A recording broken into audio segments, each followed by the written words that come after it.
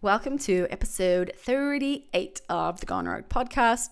It's Kate and it's solo night. Solo night happens Tuesday nights and Thursday nights in the Greg and Kate household. And it was something that we decided on right before moving in with each other. Before living together, we used to obviously organize date nights and then we'd spend kind of at least half, if not 2/3 of the week alone, doing our own thing, living our own lives. And we both really enjoyed that. And so when we moved in together, we were like, how do we preserve that alone time? And so we came up with solo nights. We have solo night on Tuesday night and Thursday night, and we can just do whatever we want to do. And it doesn't mean that we're not in the same house together. It's just like usually we're in different rooms. We cook our own meals. Like we just kind of do our own activities. Sometimes that means that it's also the nights that we organize dates for that tends to work out quite well, but not the rule. If dates happen on other nights, that's totally fine as well.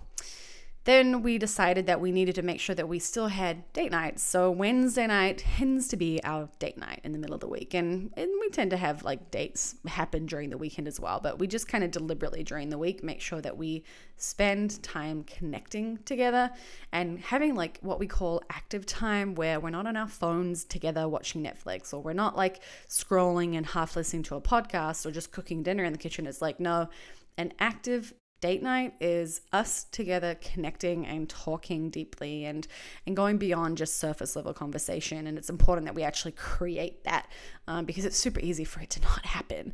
And I think it's the Gottman Institute that have come back with some really crazy research to say that married couples, I think that might also be the number of years that they've been married. It's if they've been married for 5 years, the average time they spend talking each week is 35 minutes,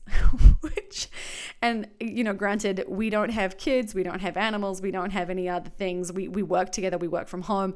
So we're in a very different environment, but man, 35 minutes, that's not a lot of time. So, just have a think about that with maybe your relationship or the people that you care about and the actual time that you're spending with them talking about things that aren't just work or, gossip or bullshit, right? It's are you actually connecting? Create active time to connect with your loved ones. And then we actually also have passive time. So it's passive time kind of is halfway between a solo night and an active night. Passive time is where it might just literally be we're both on the couch kind of scrolling while we're eating dinner. That's passive time. We're not deliberately connecting, but we're spending time together. And sometimes when I'm hanging out with Greg, I'm like, hey, do you want to hang out tonight? Do you want passive time or active time? And that way I can kind of give him what he needs and also still be able to connect. And sometimes, if we've had a big day at work, both of us just want passive time. We actually don't really want to have to get into some emotionally heavy work where we're trying to connect and have deep conversation. Sometimes we just don't have the bandwidth for it. So passive time is actually part of our relationship. It's just that it's an orchestrated part, not the default part of our relationship. So we have solo nights, passive time, and active time, or that kind of date nights. Maybe active time and date nights are separate. Sometimes our date nights are, we involve planning our dinner together and making a little bit of an event of it. It's not always eating out, but it's, something. So yeah, I guess active time doesn't necessarily have to be a date night. Anyway, let's talk about bed non-monogamy. We were listening to Matthew Walker on Tim Ferriss's podcast. Matthew Walker's a sleep expert. He's great. I highly recommend you go and listen to him. He has so many interesting things to say about sleep. His book is Why We Sleep. And they were talking about sleep divorce and how people and couples are sleeping in separate rooms. And, previously it's kind of been this, oh, you're in separate rooms? Oh man, things are not going well. But now more and more people are deliberately trying to do this. It's if someone snores, if someone moves a lot, if someone's getting up at different hours of the night, if there's babies, whatever, it's the simple adjustment of just having another bedroom and sleeping in separate rooms can kind of overcome a lot of things that could potentially be negatively impacting a relationship. So it's called sleep divorce. And Matthew Walker and Tim Ferriss were this just seems a little bit negative. And they came up with furniture polyamory, but Greg and I were nah, let's call it B&M. So it's bed non-monogamy. And we participate in bed non-monogamy as well as just regular relationship non-monogamy. And it works really well. So we're lucky we have a proper bedroom with a king size bed, and it has Greg has a mattress temperature controller. It's called a chili pad, or the particular style, the particular model is an Oola, and it basically controls the temperature of the mattress. So for anyone who runs hot, this is amazing. It has different temperatures on each side of the bed. So I have mine a little bit hotter. Greg has his quite a bit colder. He has his on like 13 degrees. It's wild. And we have one in the spare room as well. And we can make it dark, we can make it cold, we can do all the things. So the spare room's a pretty good option. It's not like somebody has to sleep on the couch versus our bed. So it's a pretty good way to do the bed non-monogamy. And you know, that's been quite deliberate because we do often have to sleep in separate beds if Greg can't sleep, if he's tossing and turning. If I've been sick, like when I've been sick, I will just run out of the room and have a coughing fit and then go and sleep in the spare room. So the separate beds thing, I'm pro B&M. And I've talked to other people that I've worked with that have kind of incorporated it as well. So try it out. Let me know. If you come up with a better name, please just give us a yell. We want to hear it. Anything but sleep divorce, really. So something else that is coming up is I've been talking to Naughty Gym, which is an online like sex positive, non-monogamy, polyamory friendly community that basically just write workouts and bring people together for the sake of fitness, but that have this common aligned value of choosing the relationship style that makes sense to them, not the default setting of monogamy. They're actually based in Alabama, which is really cool. They are doing an epic event at a lifestyle resort in Jamaica in January next year. And they've asked me to go and speak at it, which is fucking wild. And they were like, hey, can you speak about nutrition? Like, would that make sense? Like, this is a health and wellness retreat. It just also happens to be at like the swingers resort. And I'm like, I think I can make that work. And so I'm like, it's funny. I have this almost analogy for flexible dieting and why I'm a fan of it, and the parallels with non-monogamy. So, you know, people that are really strict with their diets, that are like, I'm only eating this, I'm never eating sugar again, that try to be like super anal about it and really picky and cut out particular food groups and try to just like discipline and willpower their way through like this perfect version of eating to have optimum health. Versus someone who picks a diet that is flexible. So they eat pretty well for the most part, but they allow themselves to have treats or eat out every now and again. And it allows them to actually be more consistent and kind of enjoy their life, right? Enjoy their diet. They don't have to say no to so many things. There aren't so many trade-offs. And there's a little bit of a parallel there that you can draw with monogamy and non-monogamy. And this is not meant to be designed as an attack on monogamy. It actually comes up because I don't. Greg listens to Mind Pump, and they have actually talked about non-monogamy, and all of them are quite strongly monogamous and talk about non-monogamy as like this, well, it's just a free-for-all, and there's no discipline, and there's no commitment, and it's just, you know, loose. And I think that's actually just, unfortunately, probably a common perception of it, but a total misperception. So the idea it's like just loose and wild and no rules and no boundaries, and it's kind of like representing like the gluttony of humankind or something along those lines. It's like, well, that's probably just an indicator of someone who has no fucking idea what it takes to be in an open relationship. And it requires a fucking shit ton of communication and work and effort, and there is discipline and there are boundaries. We actually work quite well with boundaries, and I think when you create a non-monogamous relationship, you have to be pretty clear with what those are and communicate them. And yeah, I just feel like as far as long-term sustainability goes, I would call that in a relationship long-term desire maybe, and non-monogamy is, at least in my totally biased opinion, a pretty good way to continue to have desire in your relationship, because you have novelty, you have excitement, you have the ability to do things with other people and not just one person. So I think just purely as far as sex goes, it keeps things really interesting and it brings in challenge. You're kind of inviting in hard conversations. So that's my little food and non-monogamy speech, and I think that might be the direction I'll go in Jamaica, which has not been confirmed yet, but I'm trying to convince Greg to come with me, and that would totally make me go, yes, I'm in, let's do it. So some other stuff, I actually wanted to answer the rest of the questions from the Q&A that we did last week. We missed some questions, and some of them were quite big questions about insecurities. So I kind of figured it would be a good chance for me to talk about them. But before we get to that, I actually mentioned Reddit. I've been on Reddit as a way to like avoid social media. And I don't know if it's any better, but it just doesn't feel like I'm like endlessly scrolling. It feels like I'm engaged in something, and it's kind of somewhat intellectually stimulating. Also semi-depressing a lot of the time, because there's a lot of shit going on. People tend to turn to Reddit when they need help, when something bad is happening. So you just see a lot of like negative stuff. And I follow the Dead Bedroom subreddit. I follow non-monogamy. I follow swingers. I follow relationships. I follow sex. I follow like a dating over 31. I follow the Tinder subreddit. There's a bunch of really cool ones on relationships. So you just hear like all kinds of different angles. I think there's like a marriage subreddit.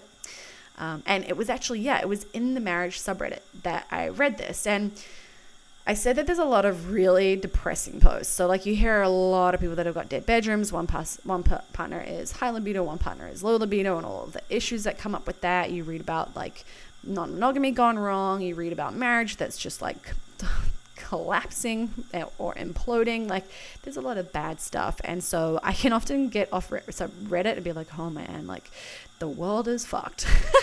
But this one was kind of good, and I just felt like it was interesting and worth sharing, especially because if you are also on Reddit and you read stuff like the Dead Bedroom Reddit, you read about a lot of men who are like very frustrated, well, not necessarily men, but high libido partners who are very frustrated with their low libido partner. And they're often trying to figure out how to get their low libido partner interested in sex again. And it's hard to read these questions or posts or, requests for advice without knowing both sides of the story and getting the full sense of the picture. It's one thing to be like, well, I'm high libido, my partner's low libido, and like they just don't want to have sex with me. But it's another thing to be a partner that only approaches their other partner for physical intimacy when they want sex. It's another thing to be a partner that doesn't do foreplay. It's another thing to be a partner that doesn't help around the house, that believes that one person should do all the housework. It's another thing to be a partner that doesn't really support them with the kids or support them emotionally. So it's hard to pick up on whether these are the things that are playing into the other partner's low libido. And anyway, I found this post, which I kind of just appreciated. It was in the marriage subreddit, and the title is, I won my wife's heart back in 3 weeks, which is a little bit very exciting. a little bit drama, right? So he says, some background. We've been married a few years and together for 12. We have young children, and the bedroom activity really died off, only taking place when arranging it, which killed the romance between us. I decided to take action. My first objection is that I feel like arranging sex is actually a really good way to do it. Like for Greg and I, if we're doing something big, we arrange it. And it just works. And it's, funnily enough, I was talking about, what we did when we weren't living together versus what we do when we are living together now. When we arrange it, it's like organizing a date, and we can both be prepared for it and like do little things like make sure that we're showered and ready and we've created time in our day and we don't get to Saturday afternoon tired. Like we've made sure to eat food at the right time, like whatever it is. And you get there prepared. And there's this build up. And I think that's actually really fun. Unless you're expecting some kind of like romantic version of movie sex that's meant to be shiny and just this look in your eye and it's like, oh, it's on. But otherwise, not otherwise. I think that version doesn't exist. And two, scheduling sex is a great way to do things right. Anyway, he carries on and says, I highly recommend No More Mr. Nice Guy. And Masculine, I think it's The Masculine in Relationships, and it's by an author called G.S. Youngblood. And he actually has a website, and I'm kind of interested in buying his book. He says, after reading these books, I realized I had been handling my wife wrong all this time. That language. I had been handling my wife wrong all this time. You just know this book is probably talking about women as if they're animals. Anyway, pets, just domesticated pets. I told her we were going to have a break from sex. I love this. I told her we were going to be physical without being sexual. Yes. I started being more decisive, fuck yes. Like that already, I'm in the mood. Helping more around the house and with the kids. After the first week, I could see the trust and love start to return. She was starting to touch me more when previously it was always me going to hug her, etc., and make the effort. And I read that and he's like, make the effort. But I think from her perspective, she probably didn't want to touch in case it was interpreted as initiating. And all she wanted was physical intimacy, not penetration, right? It's like to just be close with your partner versus initiating sex. It's like, I think that there's this really bad communication around that, or lack of communication, where people don't talk about, hey, can we just touch and cuddle and kiss and you know, grab each other's hands or butts without it leading to something super sexual. And in this case, he's like figured out that that's a trick, that's a hack for people who maybe are pushing away from sex because they want intimacy, but they don't want that like initiation every time they hug. She says, or he says, last night she initiated sex in the middle of the night. Brackets, this hasn't happened for a long time. It was amazing. So I'm assuming this is a few weeks after he's said we're not going to have sex, because obviously they ended up having sex. But maybe that was kind of part of it. I've definitely heard of sex therapists basically prescribing no sex. And what happens is when you're not allowed to have sex, suddenly you want it. And suddenly if you're trying to kind of like work around the no sex thing and you're doing other things and you kind of have, like I said before, you have permission to be intimate without having to worry about having sex, it just brings all the excitement back. He says, I can see now the error of my previous ways. I haven't been supportive enough of her. I have neglected her needs. I haven't been making her feel loved. If you can make your wife feel loved without sex being involved, then hopefully she will bring the sex to you. I totally agree with this. Sex should be a byproduct of the relationship, which I think kind of makes sense, right? If you're not having the sex that you want, it's probably because it's a byproduct of the shitty relationship. Previously, well, not necessarily, okay, I take it back, I'm sorry. Not necessarily shitty relationship, but of people not having their needs met. Previously, she had said she felt as though I only approached her physically when I wanted sex. This wasn't true, and I dismissed it repeatedly. But this was also dismissing how she felt. Boom, mic drop. That was it right there. That was the big breakthrough. When we argue and get caught up in talking about who's right in a relationship, we totally invalidate people's feelings. People are allowed to experience their feeling, even if you think they're totally wrong. So basically, he just figured out not to dismiss the way she felt, even if he didn't think she was right. He says, I had to address those feelings by winning back her trust and showing her that I wanted to love her and that she was worth more to me than just sex. I don't know if this will help anyone, but if it helps even one marriage to get better, then the effort was worthwhile. He says, P.S. It was quite difficult to be physical without her knowing that sex was off the table due to arousal, and mitigated this by masturbating frequently to make it easier. The effort really paid off. Boom. Okay. And then he had like a little edit about, oh yeah, a whole lot of people jumped on him for being like, I helped with the kids. People were like, hey, you should probably just maybe be a dad, like be a parent and be fucking responsible. But anyway, he kind of backed off on that and was like, I get it. Like, this is just what's going on. And I'm sorry, my bad.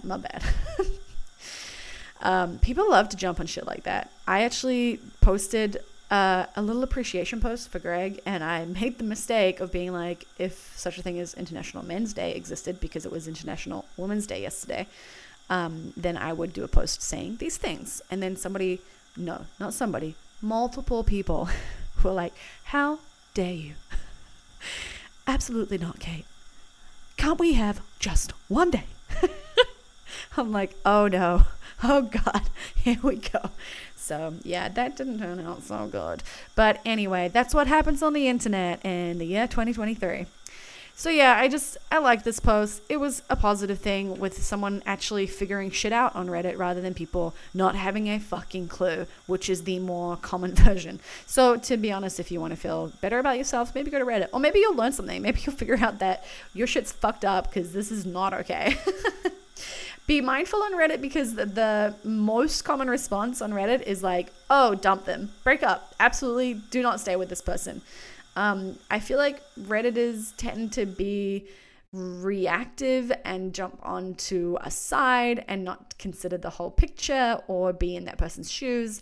They're just like, oh no, absolutely do not stay with them. And it's like, someone might be asking for advice about a problem, And that problem may not be, the entirety of their experience in their relationship. It's just this one thing that's come up. But people react like it's the end of the world. So just be aware of that. You might find yourself starting to respond to people being like, oh my God, leave them now. And then I need you to catch yourself and go, hang on a minute, what's really going on? If they can't leave them for whatever reason, maybe they actually don't want to end this relationship. What would be helpful advice? Okay.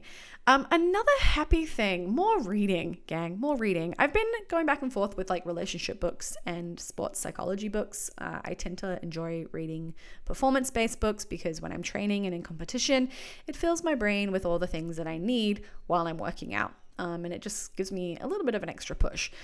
But I did go back to, Beyond Satisfied. It's Kenneth Play. He owns Hacienda Community, or I don't know if he owns it outright, but I think he's one of the owners or creators or whatever. And that's a sex community in New York. And he's written a book, Beyond Satisfied, which is great. It's kind of like a little bit of a guide for men on how to pleasure a woman. So it's very like hetero-based. He talks a lot about like squirting and sex positions and ways to pleasure women and get them off, and walks through like some really cool things. And so I highly recommend it. I'm trying to get Greg to read it after me.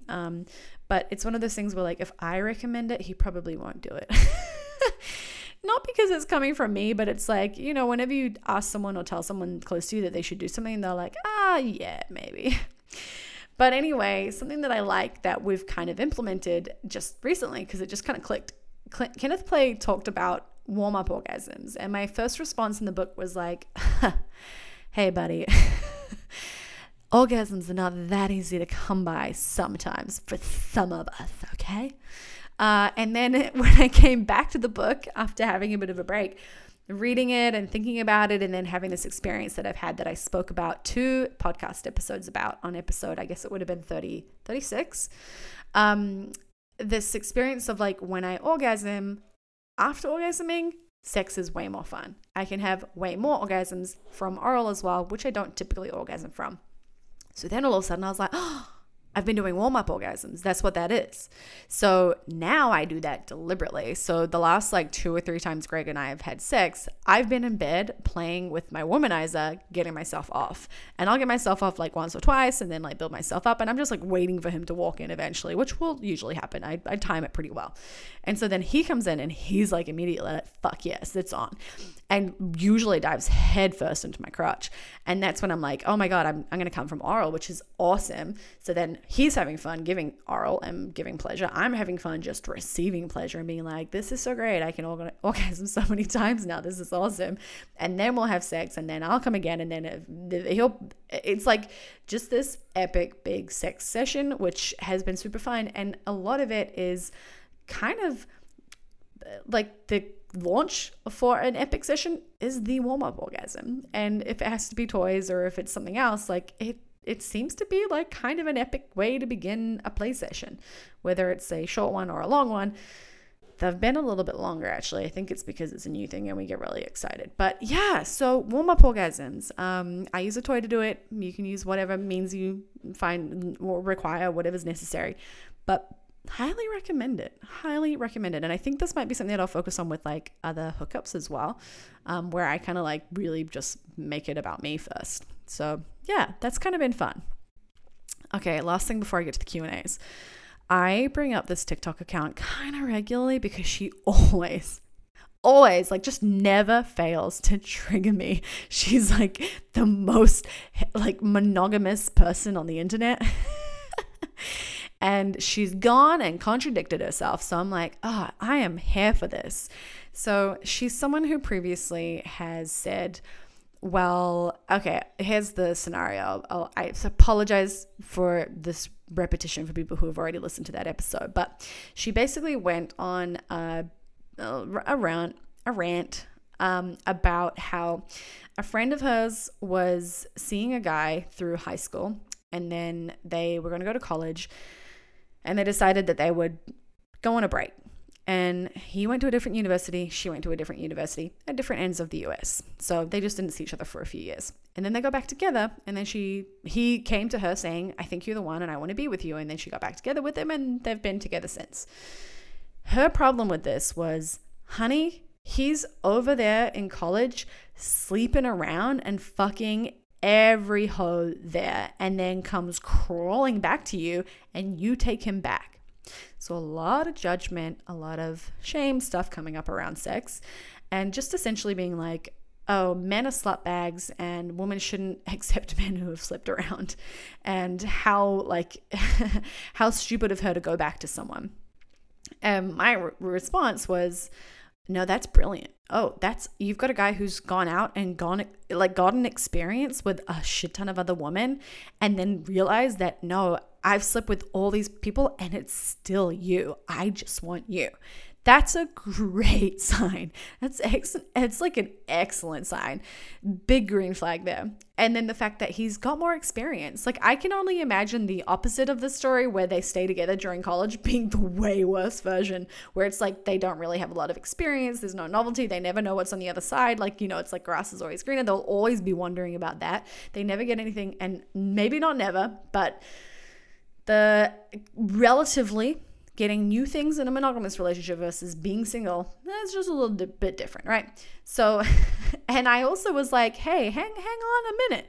She's probably going and being a slut as well, or at least I hope. And then coming back to him, right? Like, aren't they doing the same thing to each other? Why is she the victim? So that was my response to this story. Here's the new one. So this person who has previously had an issue with men sleeping around made this video. Okay, you guys ready? Is not the years, but I made a video the other day about how a woman's body count is no man's business, and any man preoccupied with your body count is too preoccupied with your past and has no faith that he can make your future better. And the amount of crusty chads who decided to crawl out of the woodwork and tell me that a woman having a high body count is akin to her having a low credit score, and why would you want to be with a woman that doesn't pay her bills, because that's part of... I'm just gonna stop right there.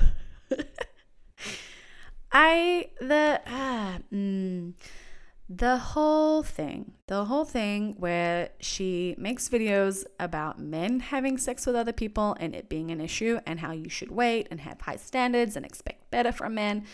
But a woman's body count should be just forgiven. And I'm not saying that either. Having a body count, I'm not saying there's a problem with either, but the perspective here where it's like, oh, how dare men hold that against women? And I 100% agree that there are some crusty chads on the internet who are all about that Andrew Tate thing. And I don't listen to a lot of Andrew Tate. I've heard good things and bad things from him, but the whole like body count thing, I'm like, oh, for fuck's sake.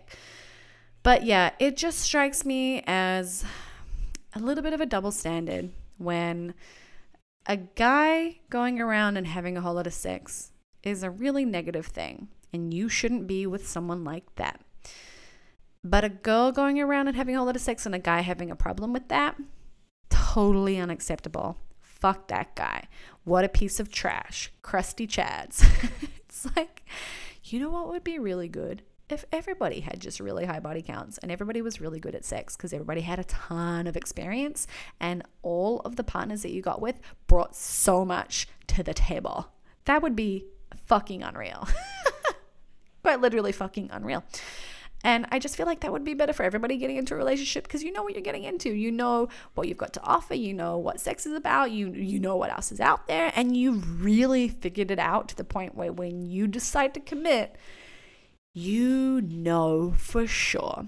And this is something that, like, okay, if Jordan Peterson was here, he would be like, absolutely not. But he's not. But his argument would be, no, like, you should commit and you should be with one person, and it requires, like, you know, a different level of commitment, and not sleeping around or hooking up. Like, that's just wasting your time. And there's some merit in his argument. Look at me using the word merit.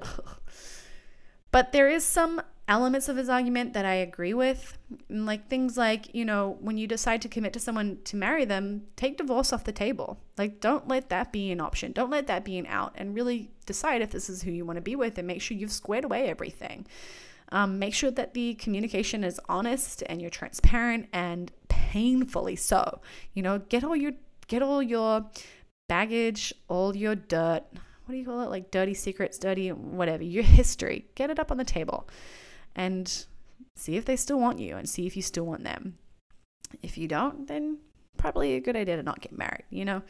But I think the idea that like you shouldn't have sex with people, that your body count should be low, that you should find other people that haven't been with many other partners, I'm like, that is just this kind of delusional approach to having the ultimate romantic commitment where someone just wants to be with you and nobody else was good enough for them. I'm like, fuck that. Find someone who's fucking slept around and knows what they're doing and enjoys it and is open about being sexual, because sex is a really important part of a relationship.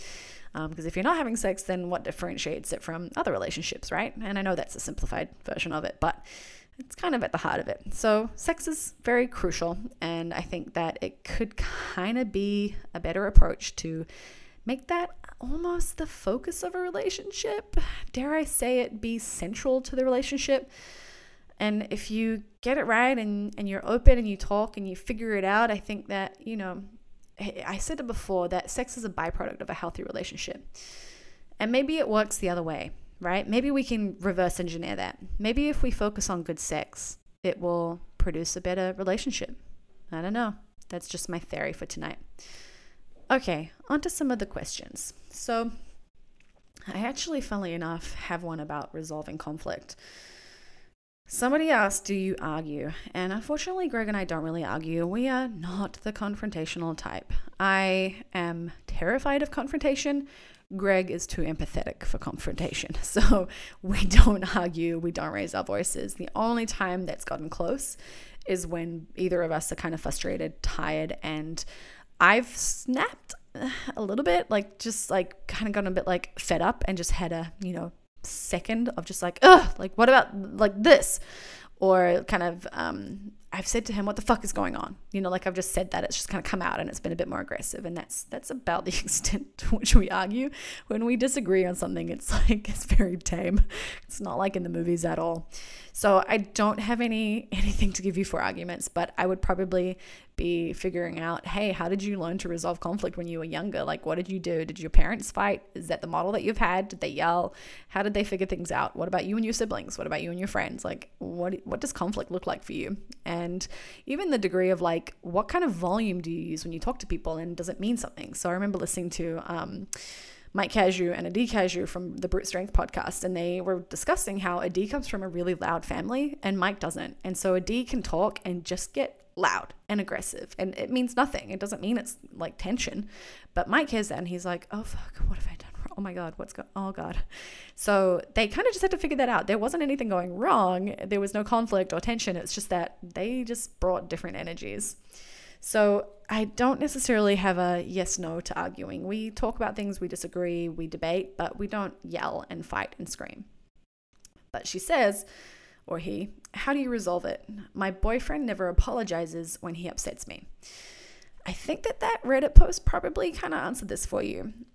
If you or your partner are really caught up on who's right about whatever it is that you're arguing about, you're forgetting that whatever's happened, whatever caused it, whoever's to blame, there are feelings that it has brought up, and it's been an experience for both people, for both parties. And those feelings, probably negative feelings, are shitty, and it sucks. And when you have a negative emotion come up, when someone says, well, didn't happen like that, you just got to get over it, or whatever it might be, right? It's like you just dismiss them and you invalidate them and you minimize them, and it's kind of like a shitty version of gaslighting to a degree, if you want to kind of go further with that. So I think the idea of like he never apologizes when he upsets you is what is more accurate is he probably never apologizes when he thinks he's right and he thinks you're wrong. Maybe that's not quite it. I don't know what the problem was or what your conflict is over, but it could possibly be what's happening. He doesn't think he's done anything wrong, in other words. So why would he apologize? There's nothing to apologize for. That's his experience. Now, your experience is he's done something and it makes you feel like this. So you have to figure out a way to stop talking about the right or the wrong version of events. You have to let that go and accept that there will be two different versions. There is no other way. There will be two different versions because there are two different people that lived that experience. So there are two different versions of the experience. Neither of you are going to talk, persuade, debate, convince the other person that their version of it is better than theirs, or more right, or more valid, or whatever. Okay, you will never talk someone into agreeing with you. Everybody thinks they're right. That's why fucking criminals go to prison. They think they're right. You know, like, I know it kind of came out of the blue, but I've just always had this, I remember when I was a little bit younger, just kind of having this realization that, like, I was like, how can criminals do things that are so wrong? Like, how can people do things that are so horrible? They think they're right. They're right. According to them, they're right. They do what they do because they're right. They are entitled to do what they do, right? Like, that's how it works. We all think we're right. And so relationships and conflict can happen because we just get caught up on that, just caught up on what's right and what's wrong. So I think you may need to figure out how to approach him differently and be like, I feel like this when this happens. It comes from you and how you feel, and from a thing that happens that's not attached to a person. It's just a thing, right? So it's not like, I feel like this when you do that. And maybe eventually you'll get to that point, but I would, if he's already like someone who doesn't like to apologize, I would try to make it a bit more neutral than that. And that way it's kind of detached from him, and he doesn't necessarily feel like you're pointing the blame at him. So I feel shitty when we have an argument about XYZ because I get really upset and anxious, and like it really hurts or whatever. And it maybe even if it's this, if he never apologizes, it might be like, hey, I feel like I get really upset and I really want someone to listen to me and to just like try to make me feel better. And I don't feel like I get that a lot. And I need this in XYZ ways. There's actually the 5 languages of apology. And if you're familiar with Gary Chapman, he wrote the book, The 5 Love Languages. He also wrote a book called, it's like the lessons I learned, or the things everyone should know before they get married. It's like something along like the lines of what everybody needs to know before marriage. And in that book, he has the 5 languages of apology. One of them is asking for forgiveness. One of them is showing remorse. One of them is asking for a way to resolve it or fix it. And there's 2 others. You'd have to go and Google them. But there's just a nice way to, like, I guess, verbalize different ways to apologize and show that you're sorry. And so maybe you need to figure out which one you are and help him learn to speak that language for you. And that's going to make you feel better. And when you feel better, both of you will feel better because you won't be resentful and he won't think that you're wrong, right? It's just a way to make both of you feel better after a shitty emotion. That's really all that's happening. Neither of you are right, neither of you are wrong. There's just been an experience and you need to find a way to connect afterwards. My brother is a life coach, and what he tells people to do is, if there's conflict coming up, oftentimes what couples are looking for is distance so that they can come back together. So why not skip the distance and just go to the reconnection? And so what he tells people to do is, if you're feeling conflict come up, just go for a walk alone, get apart from each other, separate, go for a walk, go for a drive, go listen to music, go do whatever, and then come back and reconnect and see how you go. Maybe you implement that. Okay. So one of the questions that we had was, what insecurities does non-monogamy bring up for you, and how do you deal with them? Let me let you know, there are a few insecurities. There's so many levels of shit that comes up. But, you know, funnily enough, it's not that it was just never there and it only appeared because of non-monogamy. It's stuff that's always been there. And I think it's cliche, but people say that, you know, you'll heal through your relationship. But in this case, I fucking healed a lot of shit that's been buried deep inside me that's come up because we do hard things, and it brings up insecurities and it brings up this stuff, and you kind of have to talk about it if you want to figure it out, if you want to be better partners, if you want to work together, if you want to overcome it. So I guess one of my biggest insecurities, and the way that I experience it, is just like a physical sensation that's very similar to anxiety or just a fear. You know, it's like I can feel my body just go into like fight or flight mode. It's just I get tense. I feel like my shoulders and traps kind of pull in, and my stomach starts to get like, you get butterflies. It's nerves. It's exactly the same physical sensations I have like literally before I'm about to do like one of the open workouts. It's the same. It's a similar sensation, which is kind of funny. But yeah, so that's kind of the sensation whenever I have something coming up. And what's interesting is that physical sensation, it's in response to something I've heard, but it takes me figuring out what the thing that has come up is. It's not immediate. It's not like I go, oh, I'm scared you're going to leave me. Or like, oh, I'm worried that she's prettier than me. Oh, like I'm fearful that I'm not going to get as much time with you. It's not straightforward like that. So even now, like it will come up and I'm like, that was weird. That just like kind of came up and I don't really know why. Like I think it was this. And I've even I had a conversation with Greg last night where I'm like, this feeling, the physical sensation, which is the same as the excitement before a competition or the fear of Greg being with someone else, or like even like the butterflies you get when you're on a date and it's going well or you're turned on. That physical sensation is consistent across all three of those very, very different experiences. So funnily enough, it's kind of just how you interpret it. And it's really dependent on the environment and what's going on. So sometimes when Greg tells me about someone else, it almost for a moment feels like I might be really turned on by it. And I'm not there yet. Like it's not quite a kink for me yet. But there are moments where I'm like, I think I might think that's kind of hot. And then I'm like, but I'm also terrified. So never mind. I take it back. The physical sensation hasn't changed, but I'm like, did I just get like vagina butterflies? I don't know. Are those, which kind of butterflies are those?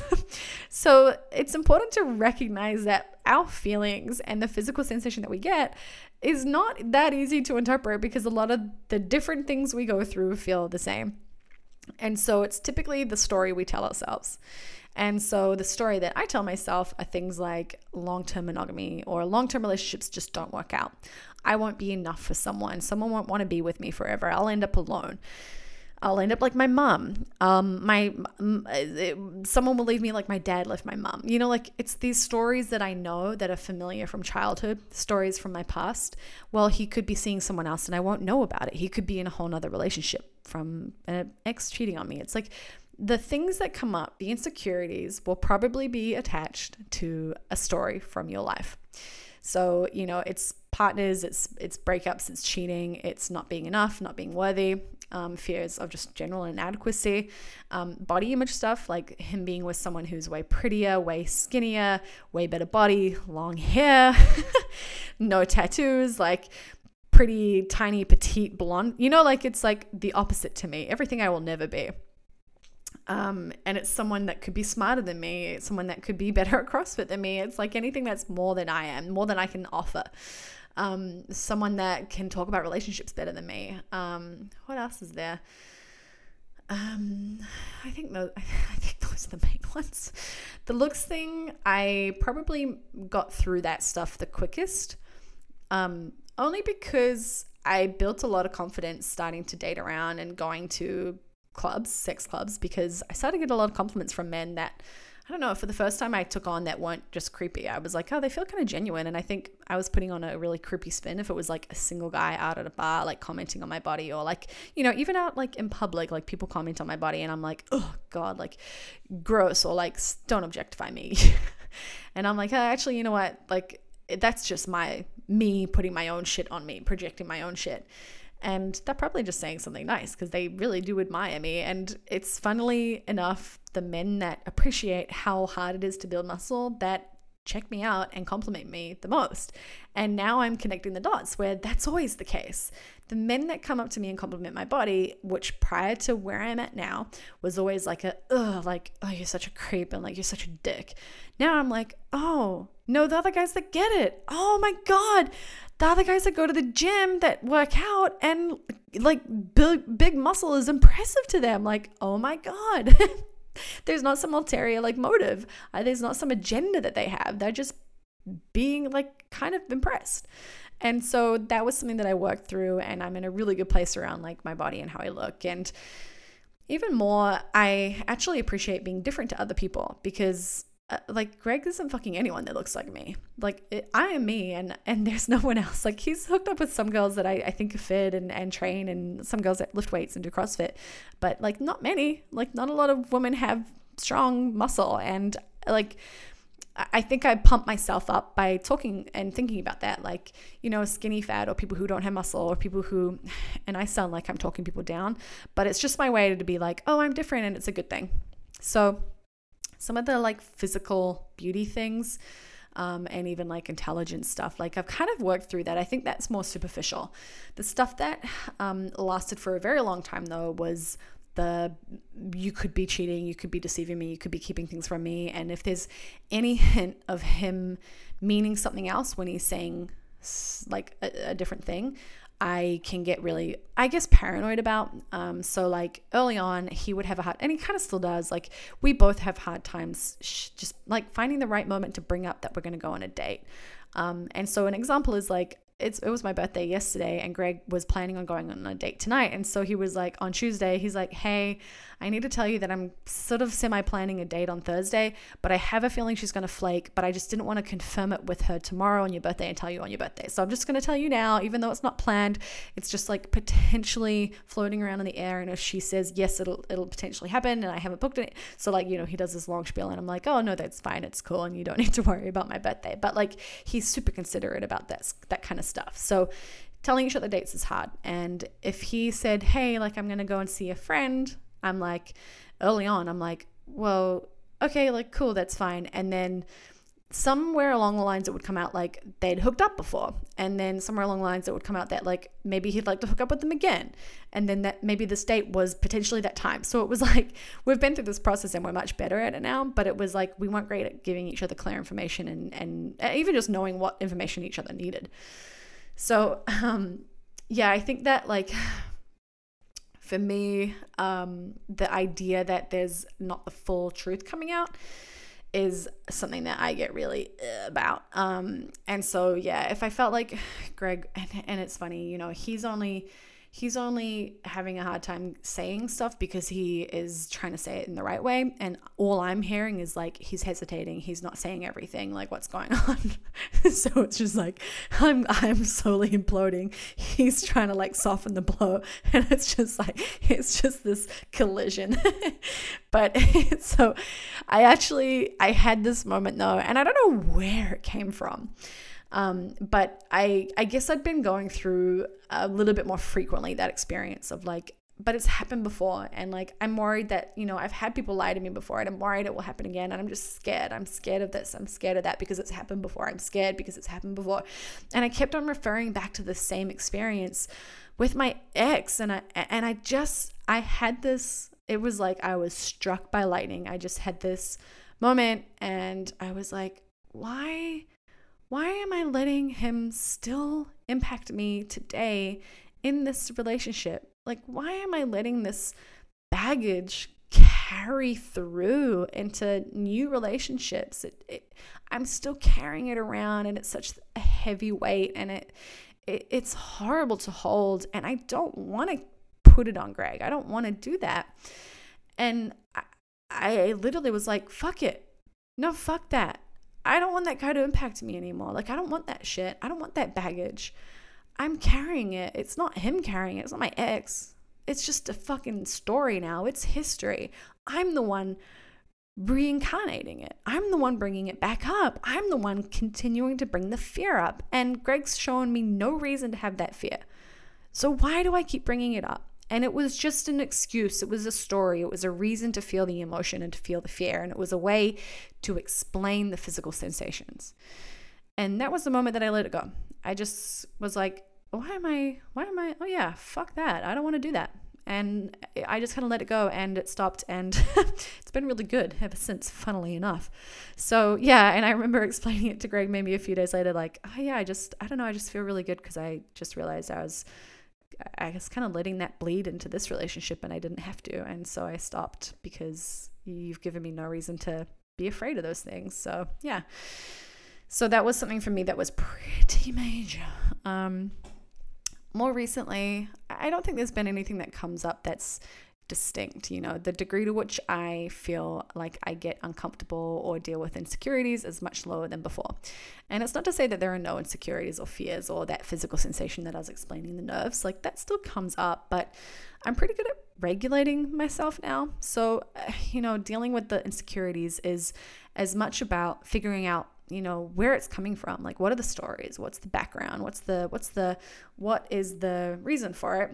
As well as, now, how do I deal with it? Because it's like we can spend all our time explaining and verbalizing and trying to figure out the why and understanding it. But if you don't know what to do with those feelings in the moment that they come up, if you don't know how to downregulate or upregulate or find some way to occupy yourself or find some good outlet for that energy, then, you know, figuring it out might actually be making it a bigger deal than it is. You know, like it could actually be making it more of a thing. So find ways to, I don't know, do something with it. I really enjoyed listening to Multi-Amory's episode, 50 Ways to Deal with Jealousy, to handle jealousy. And I just remember listening to that when Greg was out on a date, and it just felt like I was kind of doing something productive with the energy that I had, with that, like just the emotion and the, you know, the feelings, that wasn't like avoiding them. You know, it's really easy to get busy avoiding hard feelings, and like I'll scroll on my phone, I'll watch Netflix, I'll go out and get a nice, like a delicious meal to eat and find all these dopamine hits essentially. But the whole time I'm just scurrying away from these unpleasant feelings and thoughts and trying to distract myself. So it's really just, it's distraction, really. That's what was happening. And then I figured it out, and I was like, oh, if I just like look at the feeling and go, okay, well, what do I need to do with, like, what can I do and try, and how does it impact these like physical sensations and the thoughts in my head? And, you know, it's like, if you're hearing the thoughts in your head, can I talk back to them? Can I like logic my way out of it, or can I challenge them? And that's kind of something that Greg's really good at. Like, he's very much an internal processor, and he's really good at coming up with processes for challenging that voice, that inner voice, that's that scared voice, that, you know, like telling the story, the drama voice. And he always says, like, does she love me? Like, does she love me? Do I believe that she loves me? And do I believe that she wants to be with me? And the answer is always yes. And so I think that's kind of the way that I cut through it and undermine those emotions with Greg. I'm like, does he love me? And I'm like, yeah, of course he does. He tells me every day. He expresses it in so many different ways. And I'm so grateful for that. And it's like, oh, okay, well, the fear is just that. It's just a fear. It's not actually based in reality. I'm probably just a little unhinged right now. And maybe if I just wait it out, I'll actually be all right, and we'll be fine, and we're going to reconnect, and then it'll all kind of be over.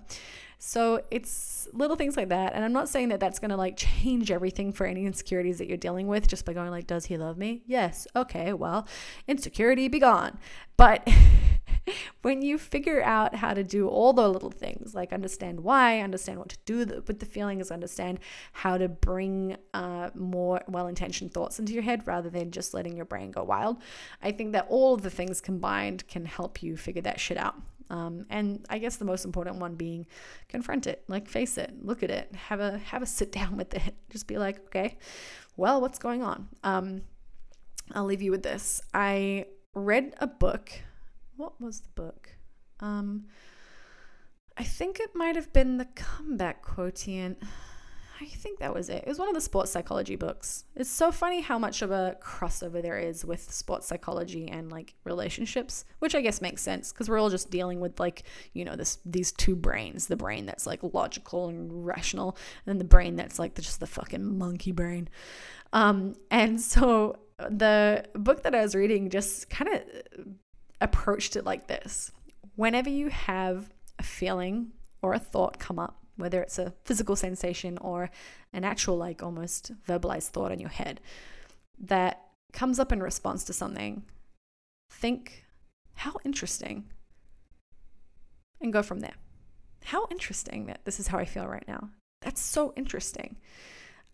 I believe, and I might be wrong with the story, but I believe that this is what they did for students that were going to musical schools.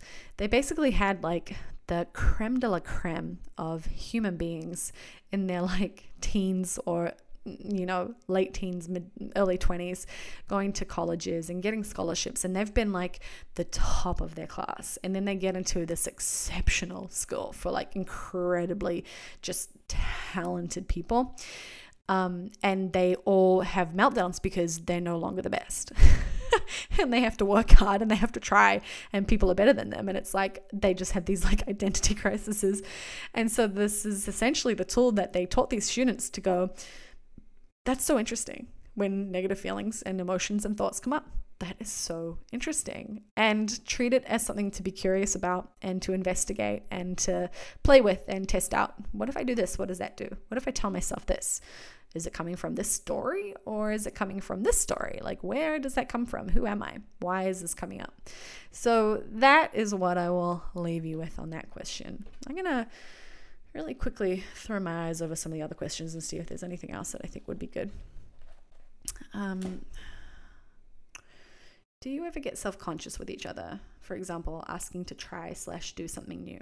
Yeah, I think so. I mean, physically, I don't get self-conscious with Greg. I've always felt really comfortable with him, but asking to try things, only if it feels like there's something attached to it. So for me, anything to do with like my pleasure, like oral sex, feedback, or fingering, or just penetration. Penetration, I'm pretty good at being like straightforward. But anything where it's like he's giving me something, it's very hard to give feedback to that because it feels like it's critical. And I'm also not that good at verbalizing what I exactly want, and it changes a lot, and I feel like I get emotional about it and I don't really know. And then, so that's been pretty hard for me, and I get worried about it. And so like I can often be, this happens with new partners all the time. If I don't like it, I will often lie there thinking about it in my head and not say it out loud. And just be like, I can't say it out loud. I don't know how to, there's not the right moment. I don't know if it's actually going to get any better. Like I basically just talk myself out of it. So I do get self-conscious, not as much with Greg. I'm pretty good with Greg now, but for sure just on my own with other people. Somebody said, is it still evolving in terms of boundaries, or do you get everything you want from it? So I'm assuming like we set up boundaries, and then have we stuck to them or have we moved them? And I think that the episode that we did last week probably explains that. I would go back and listen to that, because we basically talked about like the way that it's evolved over the past 2.5 years. So yeah, it's a little bit of both. It's like I do get everything I want from it, but we have been changing things, and we've figured out what works best and what we actually were doing that maybe wasn't as effective. So little things like communication style when one of us is on a date. In terms of like what we're looking for, I definitely tend to look for group things more. So initially I was looking to date solo, and I was looking to meet other couples on occasion, like join other people. But I guess maybe it's just been like I can get a little bit like over dating solo, and have like a fairly good handful of like not great experiences.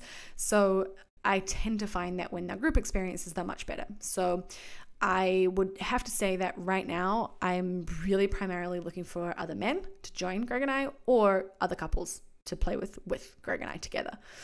That's kind of what I've got my eye out for. I don't really spend time doing other things. I do still talk to single guys or non-monogamous guys to date solo, but I haven't been that proactive with it just because of training and competing. So I'm still talking to them. It's just easy because there's, it's like that's kind of the easiest people to connect with in terms of just, I guess, what's out there, what people are looking for. I guess that's just more common. How does non-monogamy meet your needs outside of your relationship? I think this builds on what we talked about at the beginning. Greg and I value time alone and our autonomy in a big way. I've felt lost in relationships before, and I feel like I give up too much of myself for someone else and go all in. And I kind of came into this relationship a little bit afraid that I would lose myself. And Greg, I think, was similar. We had a few conversations around that. So the way that non-monogamy actually helps us in terms of, apart from each other, not in terms of the relationship, is that it really allows us to continue to ensure we have a life outside of each other. And even if it is just like the odd date here or there, once a month or whatever, it means we're still going through the process of like talking to people, making plans with other people, connecting, sharing our story with other people, and doing it in absence of each other. Like we don't have each other involved. We are not in the equation with the other person, right? It's like I'm doing it separately. So there's a degree of independence, individuality, autonomy, being your own fucking person, connecting and being social on your own rather than always together. I think coupledom and couples tend to end up stuck together and glued together with social situations. So it's just a nice way to be social and maintain some independence, really. So that's a massive one. Like that more and more has become really important, just to connect with people on our own and be our own person and remember how to do that. So that's been a really big one that maybe wasn't a need that we deliberately went out to go and meet, but has become something that we do it for now. In terms of other needs, the novelty factor is probably one of the big ones. Both of us appreciate being able to meet and fuck other people that aren't each other. We can't give each other novelty. That's, we get a little bit of novelty. Like there's excitement, there's new things that we kind of do, but we've done a lot of things and they're still exciting and I really enjoy them. But there's something different about like, flirting with someone new and then like waiting when you're about to meet someone new for the first time. Or like if you end up planning on having sex, it's like there are exciting things and the sex might be fucking disappointing, but the novelty factor is still part of it. And it's not all just about the sex, right? Like the novelty and just doing the dance. It's a really fun part of non-monogamy. So that has been another one. I'm trying to think of things that other needs that maybe we had prior to getting into the relationship. I think, I talk about like the reason that I wanted to be non-monogamous or not do monogamy again is that I really enjoy being single. So for me, it was like, how do I be single and be in a relationship? And this kind of made sense. So yeah, it's what I said earlier, really. It's the first point I made of I have freedom. We both value freedom and non-monogamy allows us to exercise that to some degree. It gives us the ability to feel free and be free in our choices, be free with people that we're with, physically, romantically, or just platonically. And it's really nice to just, kind of like, we set each other free. It's a gift that we give to each other. And if you, it's like that, what's that phrase? If you love something, set it free. And if it comes back, like it's a good thing or it's meant to be or whatever it is, I guess it's kind of like that. Like we're just kind of constantly letting each other do whatever the fuck we want, but also making sure that we're amazing partners to each other. And then the other person usually comes back. So, so far, so good. I think I might leave it at that. I'm kind of really quickly flicking over the page. I think we actually did a lot of these. All right. Well, I'm gonna leave that. Okay. Well, I did get a question. It says, your favorite thing about being with women. I'm going to leave this because, let me tell you why, ladies and some gentlemen. I really want to do an episode talking about how to be with another woman for girls who have never been with another girl.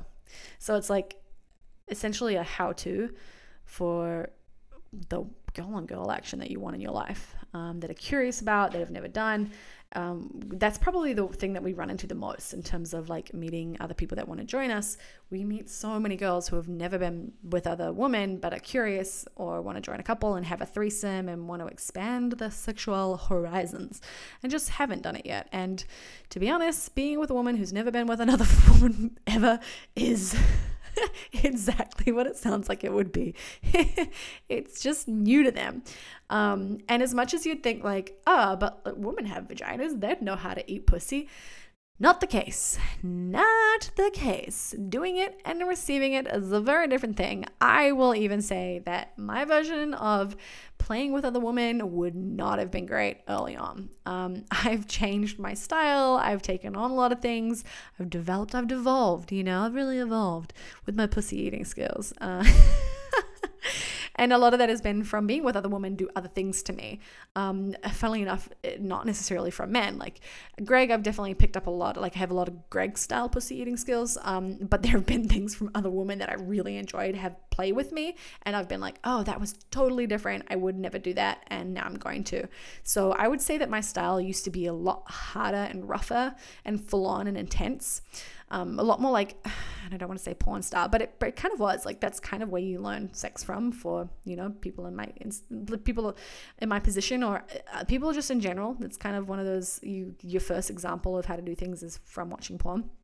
And then also in parties, it's often very intense because it's just like this hyper aroused environment, and it's really full on, and it's exciting, and it's just a lot. So the sex kind of matches that energy. And so like the girls playing with the other girls, it can just be like intense. And I remember playing with the girl who was just super soft and slow and teasing and torturing, and it was just like really, really good.